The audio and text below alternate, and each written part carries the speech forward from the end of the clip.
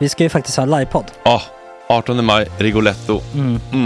Jag kommer inte ens nämna stolarna. Nej. För det har jag pratat om. Ja. Nu ska vi prata om showen. Ja, bara kort då, bara för de som inte vet.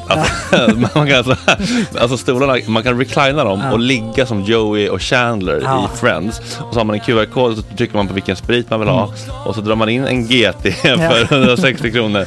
Och sen så kommer den till ens plats. Ja, det finns så mycket benutrymme också att servitörer kommer kunna gå helt ostört. Vet du vad det är? Det är som business class. Ja, verkligen. Och när man då pratar om stolarna så kan också bara säga att man kan fälla upp mitten armstödet så får man en soffa med sin partner. Ja, det kommer bli helt otroligt. Och men vi kommer också stolarna. vi kommer också ha typ 2 fotbollslag på scenen. Ja. Det kommer vara, alltså det är svårt att rabbla upp alla i huvudet nu för det är så många. Ja. Men alltså Mattssons massaker, tänk till den live. Jonas Dahlqvists frågelåda. Ekis, Lady Damer. Vi har Fanny Svärd, Marve, Tora. Tjejnytt gör comeback. Det är på en nivå av mycket folk. Ja, det kommer bli något helt annat. Någonting man har aldrig sett på scen, tror jag. Vi kommer ha allt. Allt kommer finnas. Cirkus.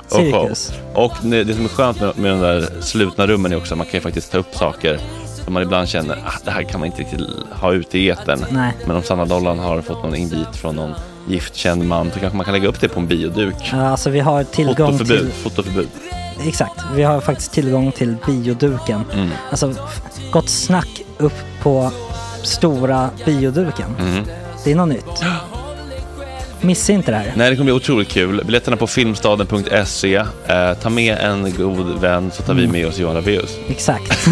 Och det kommer också vara det är så mycket förfest i den här Rigoletto-baren. Det kommer vara en hel dag. Liksom. Det kommer vara en hel dag. Ja, och sen det är såklart alkohol, allting. Bara beställ in till platserna ni sitter på. Ni kommer liksom vara så bekväma, ni kommer ha kul. Är förfesten bara för Patreon eller? Ja, vi kan kika på det. Vi får kika på det. Det kommer en hel dag i alla fall. Och så blir det någon slags efterfest också. Ja, gud ja. Vad är en gott snack livepodd utan efterfest? Gud, det kommer bli kul. Så länge sedan vi hade livepodd. Ja, det ska bli skitkul. Ja, vi ses där hörni. Men, vart köper man biljetterna? Filmstaden.se. Ja, in och köp. Tack på gott snack där. 18 maj. Puss, hej.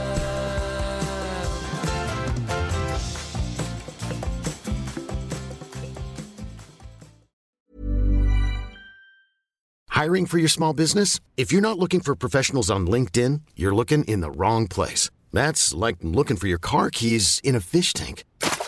LinkedIn helps you hire professionals you can't find anywhere else, even those who aren't actively searching for a new job but might be open to the perfect role. In a given month, over 70% of LinkedIn users don't even visit other leading job sites. So start looking in the right place. With LinkedIn, you can hire professionals like a professional. Post your free job on linkedin.com/achieve today. Hey, it's Ryan Reynolds, and I'm here with Keith, co-star of my upcoming film, If, only in theaters May 17th. Do you want to tell people the big news?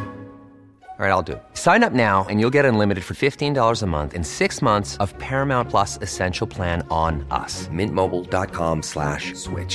Upfront payment of $45 equivalent to $15 per month. Unlimited over 40 gigabytes per month. Face lower speeds. Videos at 480p. Active Mint customers by 531.24 get 6 months of Paramount Plus Essential Plan. Auto renews after 6 months. Offer ends May 31st, 2024. Separate Paramount Plus registration required. Terms and conditions apply if rated PG. Ever catch yourself eating the same flavorless dinner 3 days in a row? Dreaming of something better? Well, HelloFresh is your guilt-free dream come true, baby. It's me, Keke Palmer. Let's wake up those taste buds with hot, juicy pecan-crusted chicken or garlic butter shrimp scampi. Hello Fresh. Stop dreaming of all the delicious possibilities and dig in at HelloFresh.com. Let's get this dinner party started.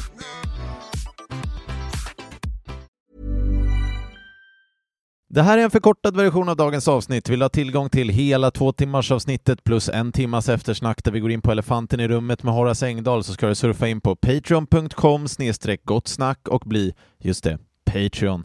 Trevlig lyssning, bing bong. Måndag 21 juni klockan är 7 i dagens avsnitt. Horace Engdahl om alla sina drev. Vilket var värst? Ångrar han någonting? Hur hanterar han kritik? Varför är han försiktigt positiv till Putin? Är han team Linda Skugge eller team bebishjärnorna? I debatten om sågningen av cancerboken En ensam plats. Vad tycker han om Cissi Wallins avbön? Hur pratade man om känslor i hans barndomshem? Och varför kände han länge att hans värde låg i hans prestation? Och varför vill han göra annorlunda med sina egna barn? När grät han senast? Varför fick han halva USA emot sig efter en intervju? Varför var han rädd rädd för sitt liv när folk krävde ett Nobelpris till Astrid Lindgren? Vilka egenskaper hos sig själv har mest utvecklingspotential? Vilken fulkulturyttring är hans guilty pleasure? Sa han att fotboll är för bönder för att han blev sist vald på gympan? Vilket är hans livstema? Kan någon annan musiker än Bob Dylan få Nobelpriset? Och hur var det med tjejerna när han var ung? Dessutom stort nyordsquiz. Vet han vad boomer och intimitetskoordinator betyder? Dessutom pest eller kolera. Skulle han hellre starta en podd med Cissi Wallin eller aldrig mer få dricka vin? Dessutom allt om haveriet, Vingång Cup och nostalgikvart om snusk och förnedring på MSN. Eftersnack för $10 Patreons. Vad pratade han med Bob Dylan om när de sågs? Hur är Horace relation till kulturprofilen idag? Vad tycker han om sexscenen från min bok? Vad tycker han om Jan Guillou och Camilla Läckberg? Och vad är det som gör att han ibland känner sig stensäker på att han är en bra person ibland? God morgon! Tjena tjejer!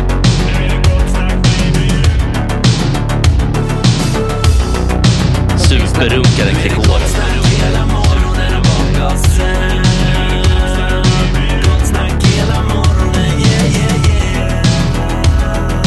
Det är inte okej. Det här är en fläckmussero. Det är finalveckan! Och så trycker vi på här i slutet. Kanna på. Sista dagen? Är det fredag nästan? Nej. Torsdag. Ja, då åker väl vi va? Ja. Men Bil till Bianca Meijer på Österlen. Och midsommar. Ja, vi tre och Lina. Det är Jonathan Unge, det är Ola Söder. Det är men är det spika? Och det är Felix. Det är Felix. Jag frågar en gång till, är det spikat? Ja, det är spikat tills någon vänder på hammaren så drar man ut spiken. Den hammaren som har spikat spiken har även en sån här klyka. Det får man säga. Klykan är aktiv. Det blir kul. Ja, det blir kanon. Skitmysigt. Vi körde kanske, sände vi på midsommar förra året.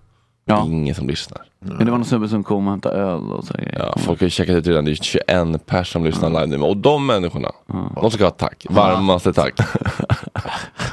Vilka är de här människorna? Någon gång vill jag förstå vilka de är. Vi hade ju chansen att träffa lite lyssnare i helgen. Vi kommer in på det där. Ja, men det kan vi komma in på. Ja, Jesper dyker eventuellt inte upp. Inte alls. Jag vet inte. Alltså, han brukar ju aldrig vara mer än... Alltså det får man inte säga. Han brukar alltid vara sen, men han brukar nästan aldrig vara mer än 3 minuter sen. Alltså. Vi kan ju också prata om Horace Engdahl. Vad vågar man? Jag vill börja med att berätta att jag ska få all ära för den här bokningen också. Ja. Det är typ det största jag gjort på Gott Snack kanske. Ja, hur gick det här till? Jag var då på en båtklubb vid Hornstull. Vid Pålsundet. Ja, just det. Den. Och där träffade jag en man som jag skulle intervjua för att göra ett inslag för journalistutbildningen om en konflikt som har uppstått där mellan typ... Nu kommer han. Ja, nu kommer han. Men vänta, fortsätt Felix. Du måste få avsluta. Tjena Jeppe. Tjena. Du måste få avsluta det här. Ja, men en konflikt som har uppstått mellan båtklubbsägarna och trafikborgarrådet i Stockholms stad, Daniel Heldén. De är konfliktorienterade båtklubbsmänniskor. Jo. Men det som hände då var att på slutet när vi filmar här så bara kommer en man in i bild och börjar snacka så här. Och jag bara, vad fan är det här? Jag känner igen honom. Och då var det liksom total då kognitiv dissonans att se Horace Engdahl i blåställ. Hade han blåställ? Ja, han hade blåställ och så här höll i typ en skruvmejsel. Så jag fattade inte att det var han. Ja, det var det väl. Jag tycker att det var det. Jag tycker det. Nu håller sig. Oj. Då har vi fått sällskap av the one and only, får man väl ändå säga. Ja, det får man säga. Finns det fler människor som heter Horace Engdahl på den här planeten? Det gör det väl inte? Nej, inte Horace Engdahl. Det kan men Horace? Ja, några stycken finns det ju. I den engelska världen så är det inte ett så ovanligt namn. Nej. Men i Sverige är det väldigt ovanligt. Ja. Var kommer det ifrån? Horatius? Ja, Horatius, det latinska Horatius. Det är den engelska formen. Men vem var Horatius då? Ja, han var diktare. Ja. Han var en riktigt hyfsad diktare kan man säga. Och, han gick an. Ja, han gick an och går väl fortfarande an för de som kan latin speciellt. Men namnet var ju rätt populärt under en period. Det fanns en fransk version, Horace. Och på engelska så säger man då Horace. Och jag är egentligen döpt efter en sjöhjälte, Horace Nelson. Aha, som ju, han var amiral och han vann Napoleons flotta, Lord Nelson. Och han hette Horace Nelson. Sen kallades han av sin älskarinna för Horatio. Hon tyckte det var mer romantiskt, den italienska formen. Så det är den formen som har gått vidare. Men han hette egentligen Horace. Och min pappa var sjöofficer. Där har vi kopplingen till. Hans mamma var från England, så att på det sättet blev det Horace. Men jag menar, det gör ju att man blir inte förväxlad så väldigt ofta, kan man säga. I Sverige i alla fall. När googlar man dig så hamnar man rätt. Det tror jag kan garantera. Ja.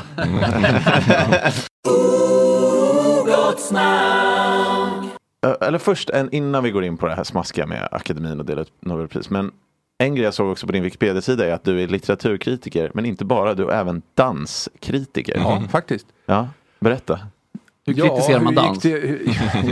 Man skriver ju om dans och säger man, det är så kvalitetsbedömande, men framförallt så danskritikerns uppgift är ju att ge läsaren en uppfattning om vad det innebar att se föreställningen, så att säga. Hur den såg ut och i vilken atmosfär den föregick och i vilken stämning den försatte åskådaren. Vilken värld som steg upp, så att säga, i utrymmet mellan åskådaren och dansarna. Och det är inte utan vidare lätt. Det finns inget riktigt förutbestämt språk för det. När jag började med det här, jag hamnade i det rätt mycket av en slump faktiskt, så fann jag att jag var tvungen att lära mig ett nytt sätt att skriva för att kunna frambesvärja dansens realitet. Och det finns vissa typer av dans där det kanske är lite enklare därför att den har ett berättande innehåll. Det har ju många klassiska balletter. Ja. Då kan man i viss mån uppehålla sig vid det och hur de olika rollerna tolkas så.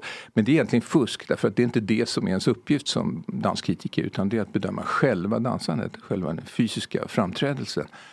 Och när det gällde modern dans och postmodern dans och alla de former som sedan har kommit, den nya dansen och allt vad det kallas, så hjälper ju inte alls den där kryckan. För den finns inte, det finns ingen berättande innehåll. Det finns kanske vissa symboler, det finns en titel, ibland finns inte ens det. Det är inget tydligt du måste utgå helt rått ifrån vad du ser framför dina ögon. Ja. Och så ska du få detta att fungera, en artikel som inte får bli tråkig, och den får inte bli fysiskt beskrivande på ett mekaniskt sätt. Utan armen gick till vänster, tänk inte höger. Nej, men det måste vara upp och ner, lite trollkarl faktiskt med orden för att lyckas med detta. Jag tycker att detta utvecklade mig som skribent på ett väldigt väsentligt sätt. Jag började skriva danskritik i Expressen nästan exakt samtidigt som jag började skriva litteraturkritik där. Var är vi då i tid? Och då är 1980. Ja. Och sen gick jag ut till Dagens Nyheter 2 år senare, och då blev jag DNs, så att säga, första skribent för dans, och var det under hela 80-talet. Så att jag skrev 50 artiklar om året. Och har det dött? Jag satte med målet att se alla föreställningar i Sverige. Oj. Jävla högt. Alla typer av dans. Jag kanske inte lyckades helt, men jag lyckades i stort sett. Men det känns som att ingen kunde axla din fallna mantel sen. För finns det ens någon danskritiker i någon tidning? Sen har det väl varit si och så. Det har gått upp och ner, va? Men det är svårt att försvara detta område som är relativt litet i förhållande till de andra områdena på samma sida. Och på den tiden låg ju danskritiken på teatersidan, som inte sorterade under kultursidan utan var en nyhetssida. Vilket var ganska roligt, för att jag kunde då, om föreställningen inte var det för länge på kvällen, så kunde jag cykla upp till tidningen och skriva direkt sittande på reaktionen, så att artikeln var inne dagarna på. Ja, just för nyheterna snabbt. Då hade jag deadline 10:30. Så jag hade ofta ungefär en timme på mig att göra artikeln. Fan, alltså, apropå att utvecklas som skribent. Och det kan jag rekommendera. Ja. Jävlar, du kan lära dig att tänka 4 gånger snabbare än du trodde. Ja. Därför att du helt enkelt är tvungen. Du sitter ner, du kan inte hålla på och tjafsa med din första mening. Du måste komma direkt så här. Och gör den det är min erfarenhet, då föds artikeln av sig själv. Och jag brukar jämföra då de artiklar jag skrev på det här sättet på 1 timme sittande uppe på allmänna redaktionen på det, med de som jag sen hade skrivit som tog en hel dag. För det gör det ju då, man har en hel dag så tar en hel dag. Men de var inte ett dugg bättre. Men liksom, vad ledde in det på så här, att litteraturens storhet? För att jag så verkligen känner att wow, det här är något som griper tag med på riktigt liksom, och inte bara en väldigt avgörande sak var faktiskt den svensklärare jag hade de 2 sista åren i gymnasiet. Okay. För att han var en enormt begåvad pedagog och en fascinerande personlighet överhuvudtaget, som förde en dialog med sina elever och inte minst med litteraturen som hjälpmedel. Och då fick jag upp ögonen för vad man kan säga med en dikt till exempel, eller en litterär text överhuvudtaget. Jag tror att han var avgörande för det, för min orientering. Och sen gjorde jag värnplikten på Försvarets tågskola. Och lärde mig ryska då under utbildningen där. För att uppgiften för oss var ju att förhöra ryska krigsfångar om vi skulle råka i konflikt med den stora grannen. Och då kom jag in i den ryska litteraturen. Genom språket. Och jag läste Pushkin och Lermontov och Dostojevskij. Och originalspråk. Och det tror jag också gav mig en stark impuls. Så att när jag sen kom ut så bestämde jag för att nej, det får bli humaniora. Och på den vägen är det, kan man säga. Men är det för dig, om du läser någonting och vet, får du liksom typ så här gåshud eller en känsla att du bara, okej, det här är bra? Samtidigt som det är på ett intellektuellt plan. Det här låter ju förfärligt trivialt att uttrycka det på det här sättet, men det är faktiskt precis så det är. Nej, men därför att det är helt riktigt. Och jag kan jämföra med dansföreställningen faktiskt, det är ännu tydligare där. Va? Jag fann så småningom, jag har jobbat några år i GMP, jag känner mig säker på mina kvalitetsomdömen framförallt. Då fann jag det att, då säger jag går ut och tittar på en ny grupp som framträdde i någon källare, så var det ju mycket då på 80-talet. Ja. Okej. De har ingen budget, ingenting, va? Men det kan finnas superbegåvade människor där. Man vet aldrig i förhand. Det kan också bara vara folk som fått för sig att de ska syssla med ett område och inte passar för det. Va? Det är ju vanligt. Och då så blir det mörkt och föreställningen rullar igång. Du kan säga att inom 30 sekunder så vet du om det här är strunt. Eller om det är begåvat. Inte det typ som om man träffar en ny person på en dejt eller så? Det är lite samma där. Kan vara, för att man så här... Ja, men då måste jag gratulera, för jag tycker att...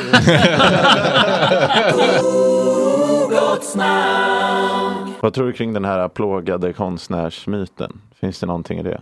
Gör man bättre konst? Myten finns. Ja, men gör man bättre konst om man är... Ur smärta kommer konst. Det är ju den romantiska uppfattningen att det är lidande geniet och att, som Willy Kyrklund brukar säga, att det måste finnas en spricka i instrumentet. Vem har inte en spricka i instrumentet? Ja, exakt. Man då. Ja. Det låter snuskigt. Nej, jag tror att det där är mycket löst prat faktiskt. Ja. Kan vi på rak arm komma på någon sån här stor konstnär liksom, en trygg anknytning. Som har känts jävligt rimlig alltså i sitt liv, alltså du vet. Ja. Inte missbrukat. En av de allra största kan jag nämna, Goethe. Ja, han var chill. Han stod på båda benen. Han hade ett bra liv, han blev gammal och han uträttade oerhört mycket vid sidan av sitt diktande. Det får man säga. Och dessutom är han en av de allra största författarna i världshistorien. Så att det vederlägger egentligen hela tiden. I princip alla så här, antiken var väl bara så här, nästan adel liksom, som satt och... Vi vet ju inte hur de mådde på insidan för det. Bara för att de var... Horatius var faktiskt son till en slav. Så pass. Det var ett trauma för honom. Trauma är för starkt, men det var ett socialt underläge. Det får man göra. Men okej, vad bra att det känns skönt att du säger det, för jag tycker också lite tröttsamt det där att det skulle vara... Folk försvarar bara det för att få fortsätta leva destruktivt och bete sig illa. Det är sant. Det är ett sätt att köpa sig tillåten asocialitet. Exakt. Och det är ju det konstnärsmyten är till för, skulle jag vilja säga. Det är därför den har skapats. Att män ska få bete sig. Ja, det är speciellt män det handlar om. Det finns inte riktigt samma rörelseutrymme för tjejerna, men män ska få supa och svina och hora och låta bli att betala sina räkningar. Eller som vi kallar bara vivörliv. Ja, vivörliv. Och det där ska vara okej därför att man är ett geni. Då har man, lägg märke till, nu sitter vi och skrattar här i en radiostudio, men det är många som tror på det här fortfarande. Och vad värre är, nu kommer det allra värsta, det finns de som väljer konstnärsyrket. Bara att bete sig illa. Konstnärsyrket ska välja dem, menar du? Ja, och de väljer den här tillvaro av tillåtna socialitet. Inte för att de brinner kanske för det här kallet, eller man ska kalla det. Alltså egentligen mer brinner för att bete sig illa. I det fallet mer ett tröttande påhäng.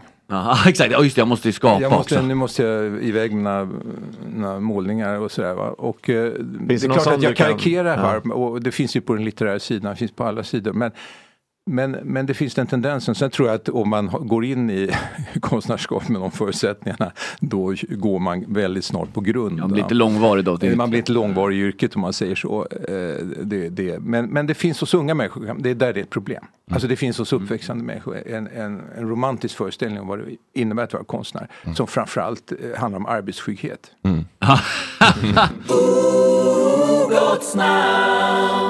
Det finns en trivial lek som heter pest eller kolera. Vill du spela den? Vad är det? Ja, det är att jag ger dig 2 alternativ. Och så får du välja ett av dem. Och du måste välja ett. Och det blir roligast om du väljer ett och inte bara säger pass. Det är på skoj. Ja. Felix, du har skrivit de 2 sista. Du kan ju få dra dem själv om du vill. Jaha, okej. Okej. Är du med? Ja. Suga på talmannens stinkestav eller sitta 15 år på Hall för grovt narkotikainnehav. Ja, det är det senare då. Det är det. Starta en podd med Cissi Wallin eller aldrig mer få dricka vin. Det var svårt. Nej, men Cissi, man kanske kan komma överens med henne ändå. Ja, låt oss återkomma till det. Du har ändå gjort ett program med Liv Strömquist. Ja, vi återkommer till det. Aldrig mer få läsa en bok eller i ditt hem alltid ha en lös vattensnok. Äckligt ju. Ja, som fan. Ja, men alltså, jag menar ormar, det är överdrivet tycker jag. Vadå, man kan väl ha dem som husdjur, varför inte? Ja, men lös. Komma in i sängen. Men är den giftig då? Eller? Nej, snokar är väl inte giftiga. Nej, men det finns ju giftsnokar, va? Okay. Inga giftsnokar. Nej, men då kör jag snokar. Du kör snokar, ja. Bli portad på Gyllene Freden eller genomgå en ledprotesoperation och 5 gånger i veckan behöva besöka ortopeden. Helvete, ligger ut i Bromma. Nu kommer ni in lite på minerad mark här, för att jag hade för 7-8 år sedan starka ortopediska besvär. Jag trodde du skulle säga att du hade... Nej, portad.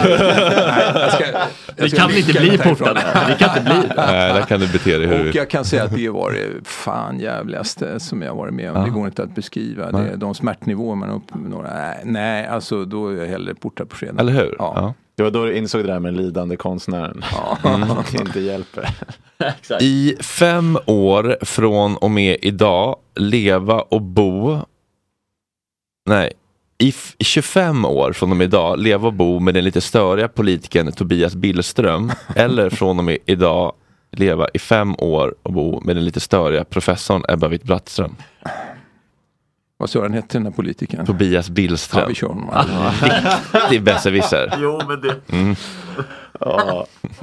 Tvingas dela cell med Daniel Heldén eller vara rebell i den fria syriska armén. Ja, vad fan. Mitt hjärta klappar för Syrien. Norras gerillakrig. Det har varit otroligt mäktigt att se det med en sån väst och Palestina. Med korslagda patronbälten. Den photoshopningen. Du har ju Photoshop på datan, Felix. Ja, gud. Han tappar båten. Den bilden. Han tappar bort det. Nej, han har pappa båt. Pappa båt. Följa med Snoop Dogg på turné i en hippiebil eller tvingas lyssna på Peter Englunds 51:e utläggning om slaget vid Gallipoli. Nej, men jag gillar ju Peter, va? Alltså, nej, det gör jag gärna. Ja. Men så han kan hålla låda. Du vet att det var osmanerna där, de stod på stranden. Nej, men visst, jag har halvkoll i alla fall. Nej, jag kanske behöver lära mig mera. Men du, läste du Cissi Wallins avbön? Ja. Vad kände du då? Trötthet. Kändes det genuint, tycker du? Nej, men varför kan inte folk tänka efter för?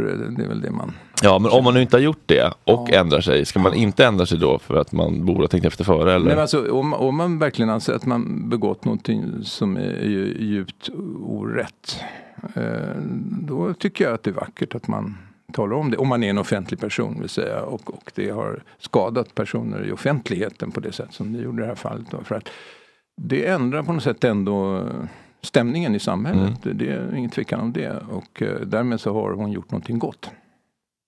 Det anser jag. Ja, jag också. Ja.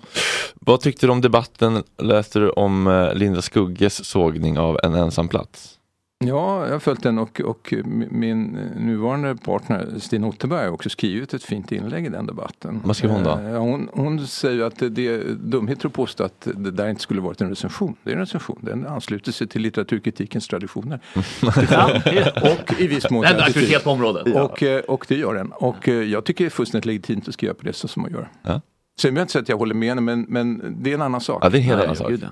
Men man har absolut rätt att skriva så. Och folk hakade, det och jag kan säga att jag var lika jävlig under en period av mina yngre dagar som litteraturkritiker. Har du några sågningar som du känner så oj, det där läs min artikel om Mats Gellerfeldts roman i Höstens bleka ljus, så får ni se. Hiring for your small business? If you're not looking for professionals on LinkedIn, you're looking in the wrong place. That's like looking for your car keys in a fish tank.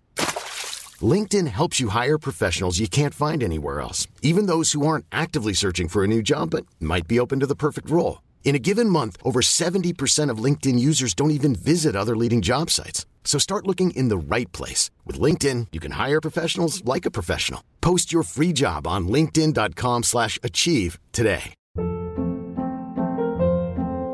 Hold up. What was that? Boring. No flavor. That was as bad as those leftovers you ate all week. Keke Palmer here, and it's time to say hello to something fresh and guilt-free. Hello Fresh. Jazz up dinner with pecan-crusted chicken or garlic butter shrimp scampi. Now that's music to my mouth. Hello Fresh. Let's get this dinner party started. Discover all the delicious possibilities at hellofresh.com.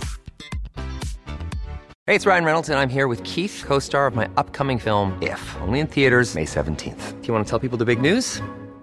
All right, I'll do it. Sign up now and you'll get unlimited for $15 a month and 6 months of Paramount Plus Essential Plan on us. MintMobile.com/switch. Upfront payment of $45 equivalent to $15 per month. Unlimited over 40 gigabytes per month. Face lower speeds. Videos at 480p. Active Mint customers by 531.24 get 6 months of Paramount Plus Essential Plan. Auto renews after 6 months. Offer ends May 31st, 2024. Separate Paramount Plus registration required. Terms and conditions apply if rated PG. Alltså, jag får bara vända frågan lite. När du själv har fått kritik liksom för din anställning. Har du fått kritik någon gång för något? Det kan man väl påstå. Men du, hur tar du det? Tar du personligt eller kan du separera värv? Det beror lite på vad det är frågan om. Man ska skilja mellan när jag får kritik för det jag skriver, för mina böcker och när jag får kritik som person. Vi börjar med böckerna. Ja, men det måste man ju ta lugnt därför att man ska inte publicera sig om man inte är beredd på att man kan få negativa omdömen eller hårda granskningar, och det ligger i sakens natur och det är fullständigt legitimt, och jag blir inte upprörd, det kan jag lova. Och sen kanske jag inte alltid håller med kritiken. Det är jag inte skyldig att göra, men det är inte något problem. Att få kritik som person är en annan sak, va?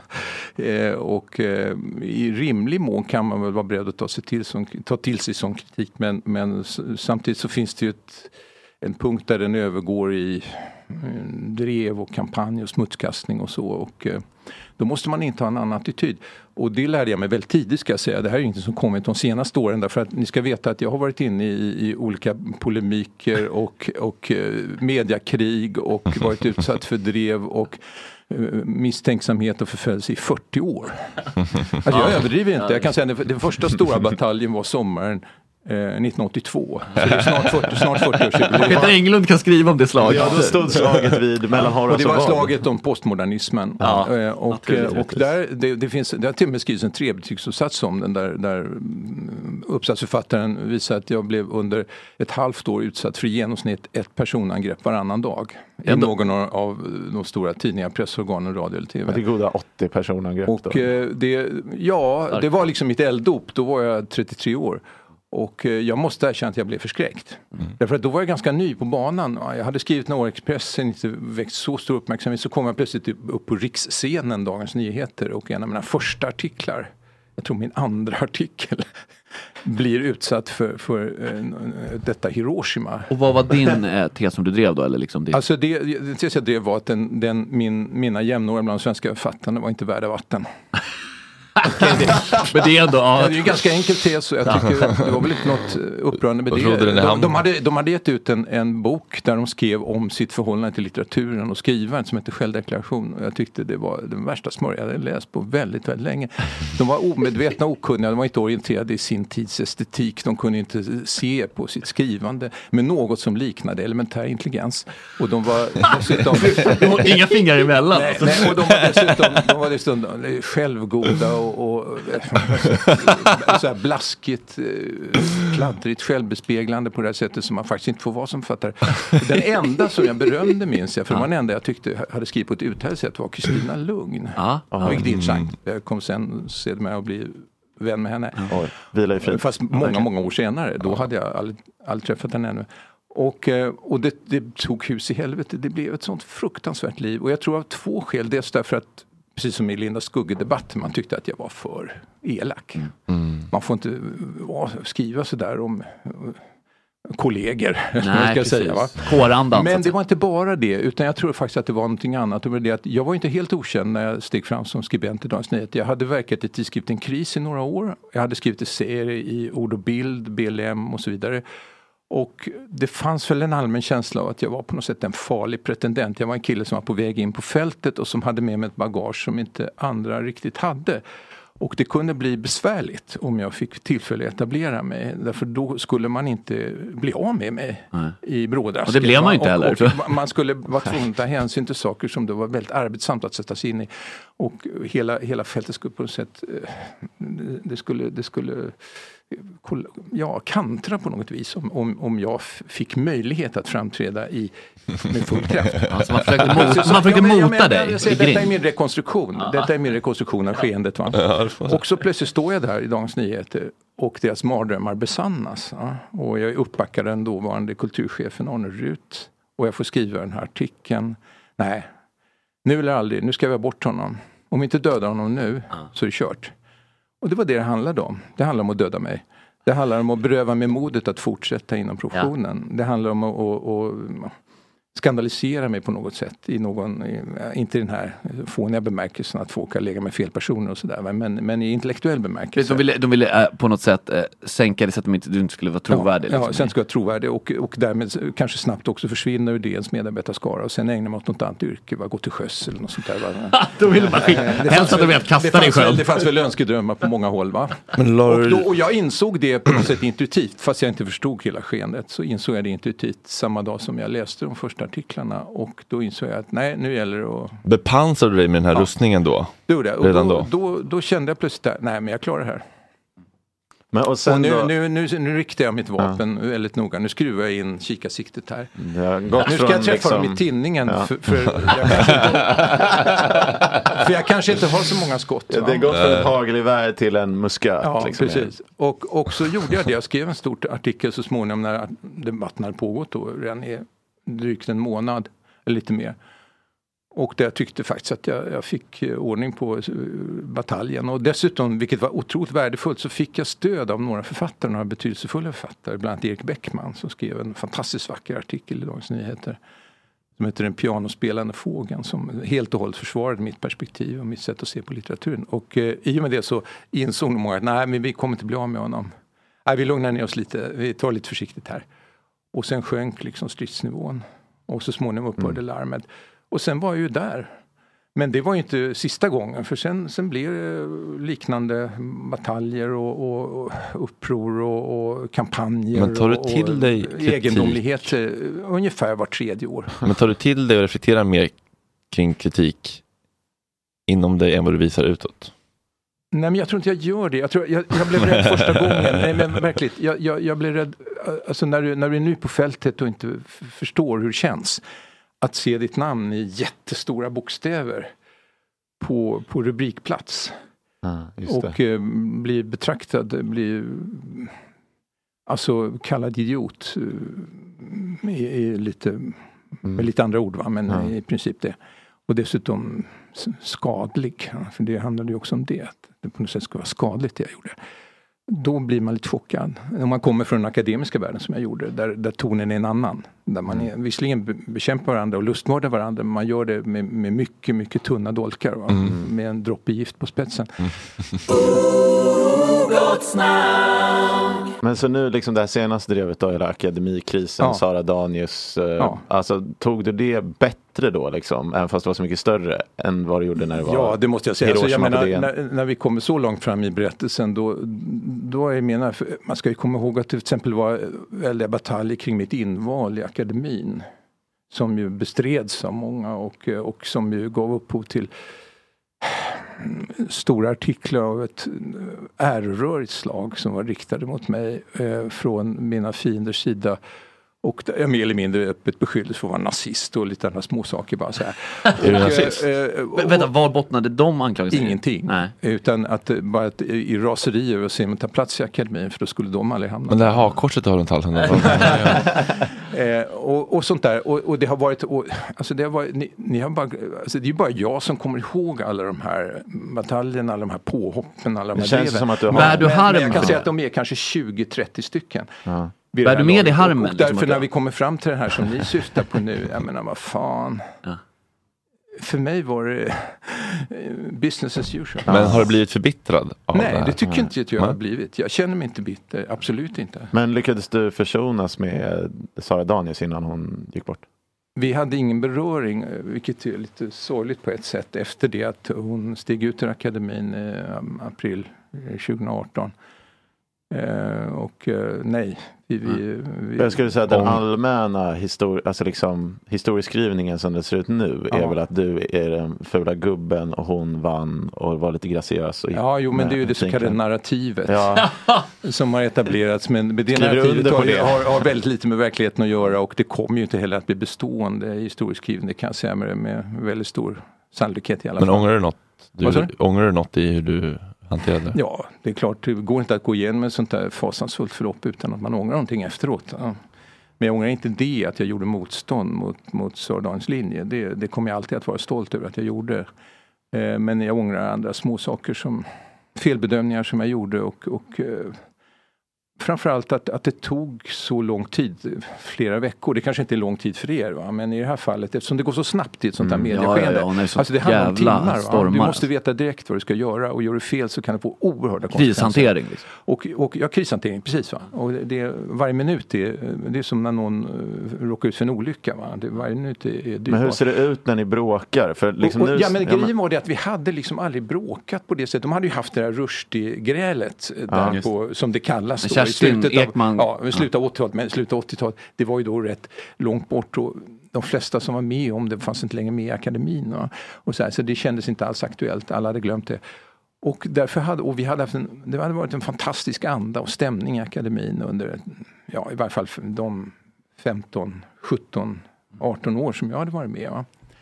Så att vi var helt oberedda på att det kunde uppstå en sån här intern konflikt som det plötsligt gjorde. Och blev helt ställda, skulle jag vilja säga. Jag blev det i varje fall. Och det tog mig flera veckor att inse vad det var som var i görningen överhuvudtaget. Vad det var som hände. Vad som hände bakom kulisserna, och vad vissa personer i denna krets förberedde. Jag ska inte gå in på det, jag får inte göra det. Det här tillhör saker som är belagda med sekretess. Lång tid framåt. Och jag ska inte heller tala för min egen sak eller så. Jag kan bara säga psykologiskt sett så att det var, tror jag, för oss alla en oerhörd chock. Vi kollar lite nyord som du har koll på dem. Okej. Intimitetskoordinator. Nej, men lägg av. Sån har ni inte haft. Det är du som har skrivit den här boken. Svenska Akademins intimitetskoordinator. Ja, vad är månadslönen för en intimitetskoordinator? Jag tror att man fakturerar. Nej, men jag frågar, vad betyder ordet? Det här är alltså nyord som är upptagna. Jag har aldrig hört ordet, måste säga, men jag förstår ju ungefär vad det menas. Att det är någon som ser till att rätt människor träffar rätt andra människor. Person som arbetar inom film, tv och teater med att sexscener ska kännas trygga för skådespelarna. Jaha, då hade jag nästan rätt. Jag fattar. Inte blir några övertramp. Lite svallmogna efter MeToo. Kamikaze-tips. Ja, men det är när man ger sin kompis tips, svetsa igen kabinen och kör för fan. Väldigt bokstavligt. Jag är bildigt. Hirohito gav det tipset till alla. Tips till Arno. Förutsägelse om utgången i en tävling, match eller idrottsserie som görs när förutsättningarna är helt eller delvis okända. Ja, man bara tippar. Kanske. Man tippar blind så att säga. Kanske man. Det är väl det här att det lär vara ett sociologiskt problem nu att unga män har så svårt att bestämma sig för om de ska hålla fast vid en tjej eller inte. Va? De dejtar en massa och så vet inte riktigt vem de vill ha. Är det inte så? Ja. Man som inte vill engagera sig fullt ut i ett förhållande. Ja. Chemsex. Vad sa du? Chemsex. Som i kemikalier på engelska. Alltså kemsex alltså? Ja, kemsex. Kem ska nog säga. Jag ville försöka ställa till det lite för alltså, chemsex. Ja, just det. Man testar varandras svavelsyra. Nej? Det är ju helt enkelt sex på droger. Ofta för att förhöja metaupplevelsen på något sätt. Okej. Vilka droger har du haft sex på? Alltså, mina drogmeriter är ju så löjligt små att jag kan nästan inte tala om det. Men det är årgångsvin. Absint. Nej, men okej, och nu utvidgar begreppet till att nästan gälla Bordeaux.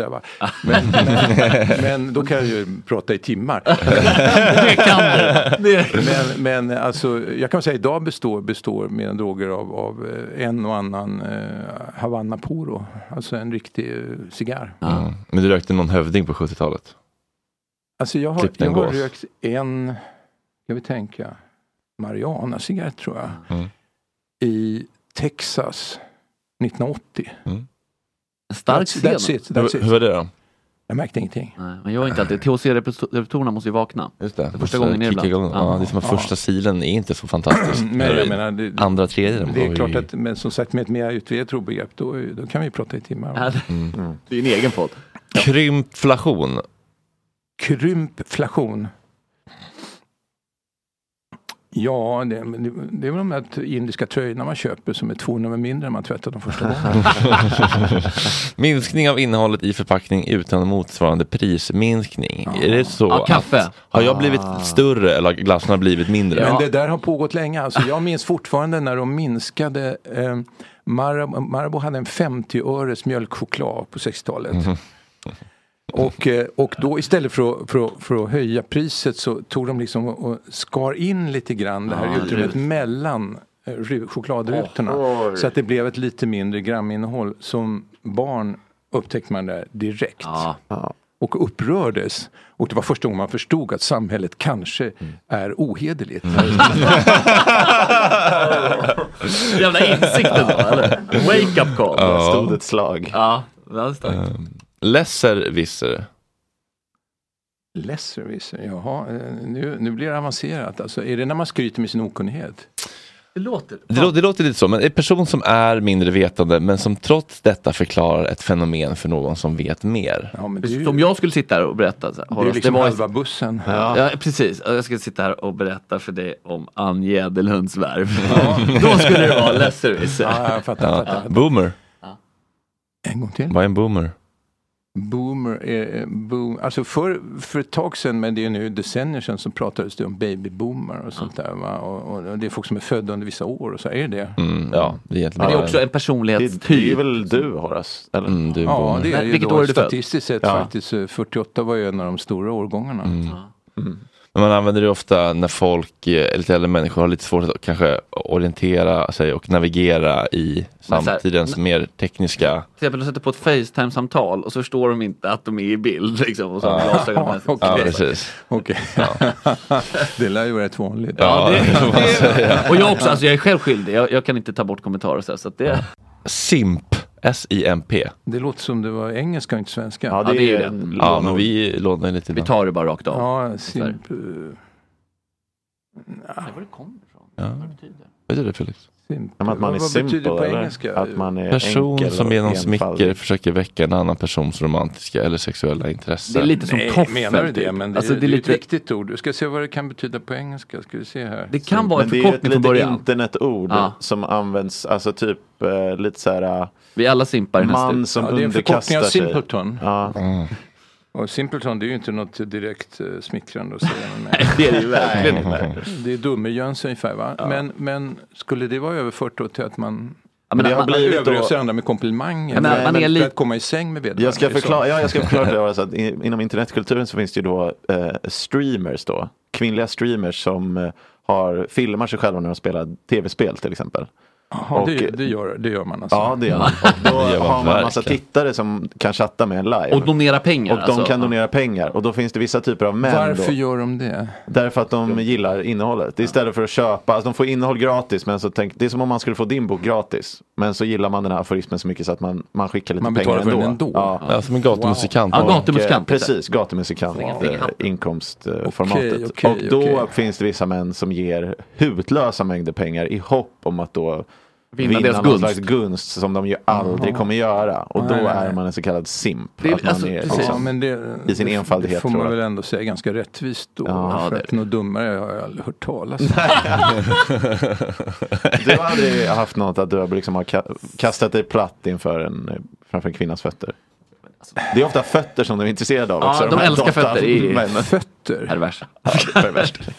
Okay. Alltså det finns ju fotfetischister, va? Alltså det finns ju några berömda. Stifla Breton till exempel, den franska författaren, han var ju fotfetischist. Det framgår ju av hans verk också, det vet man ju. Ja, det var det. Och det är alltid samma sak. Små fötter, de ska vara lite rosa sådär, va. Och speciellt hälarna är väldigt viktiga. Och Pushkin var ju alltså den ryske diktaren Pushkin snackar vi nu. Men det har man känner till. Och det viktigaste detaljen i en kvinnas utseendeförmån var små fötter. Men det är ju en relativt sällsynt perversion får man nog säga. Ja. Men vadå, eller mörkertalet stort? Mörkertalet är stort. Sista ordet, Horace. Cancel culture. Ja, det vet vi ju vad det är. Och det har jag ju även personligen upplevt. Vad tycker du om det då? Inte. Tycker inte om det? Fegt. Finns det någonting positivt med det? Nej. Men så här, för i det här, min uppfattning kan det är inte att man diskuterar och kritiserar, utan man försöker stänga av. Nej, och det kan vi knappt. Men ordet som sådant är negativt. Alltså inte ens de som ägnar sig åt det skriver under på att det är det de gör. Liksom, man låter inte meningsmotståndaren komma till tals. Det är vad det handlar om. Man är för känslig för att höra någonting som avviker från den egna heliga uppfattningen. Man blir alldeles till sig. Man bryter samman. Man är en liten snöflinga som smälter i solen. Snowflake. Nej, men det där är allvar. Därför där håller på att ödelägga framförallt den amerikanska universitetskulturen. Att man skapar sådana safe zones där man ska slippa höra någonting som avviker från ens egen grova fördom om människan. Varför ska man ge någon den tillfället? Det tycker jag, det finns ingen anledning. Man ska höra det som man inte tror på. Ja, det är jättehämmande för en sak jag tänkte på innan också, apropå det här med konstnärsmyten, om vi är inne på cancel culture. Och du berättar om att det finns konstnärer som vill ha bara det som är till gagn för dem, och de ska få liksom livsstilen, bara agera, livsstilen, bla bla bla. Det låter för mig och för många lyssnare då som att du beskriver din vän kulturprofilen. Skriver du under på det? Nej, verkligen inte. Nej, det är helt galet. Men men det blir ju så när en viss händelse betonas för mycket, så går alla tankar till den. Och så blir det bara... Det är lite elefanten. Det blir knas, va? Vi har du bråttom? Nej, inte alls. Sitter en liten stund till, snackar vi lite mer om detta i eftersnacket.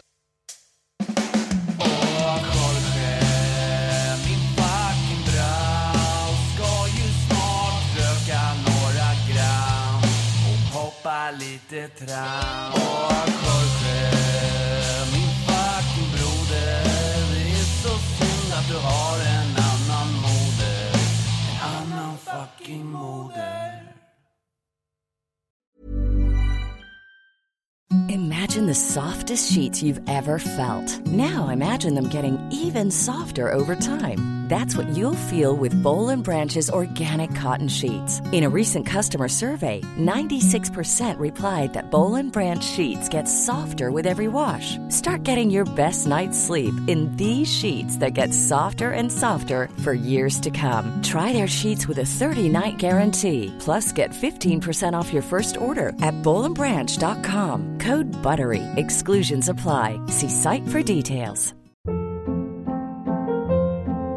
Hold up. What was that? Boring. No flavor. That was as bad as those leftovers you ate all week. Keke Palmer here, and it's time to say hello to something fresh and guilt-free. Hello Fresh. Jazz up dinner with pecan-crusted chicken or garlic butter shrimp scampi. Now that's music to my mouth. Hello Fresh. Let's get this dinner party started. Discover all the delicious possibilities at hellofresh.com. Hey, it's Paige DeSorbo from Giggly Squad. High quality fashion without the price tag. Say hello to Quince. I'm snagging high-end essentials like cozy cashmere sweaters, sleek leather jackets, fine jewelry, and so much more. With Quince being 50 to 80% less than similar brands. And they partner with factories that prioritize safe, ethical, and responsible manufacturing. I love that. Luxury quality within reach. Go to quince.com/style to get free shipping and 365-day returns on your next order. Quince.com/style.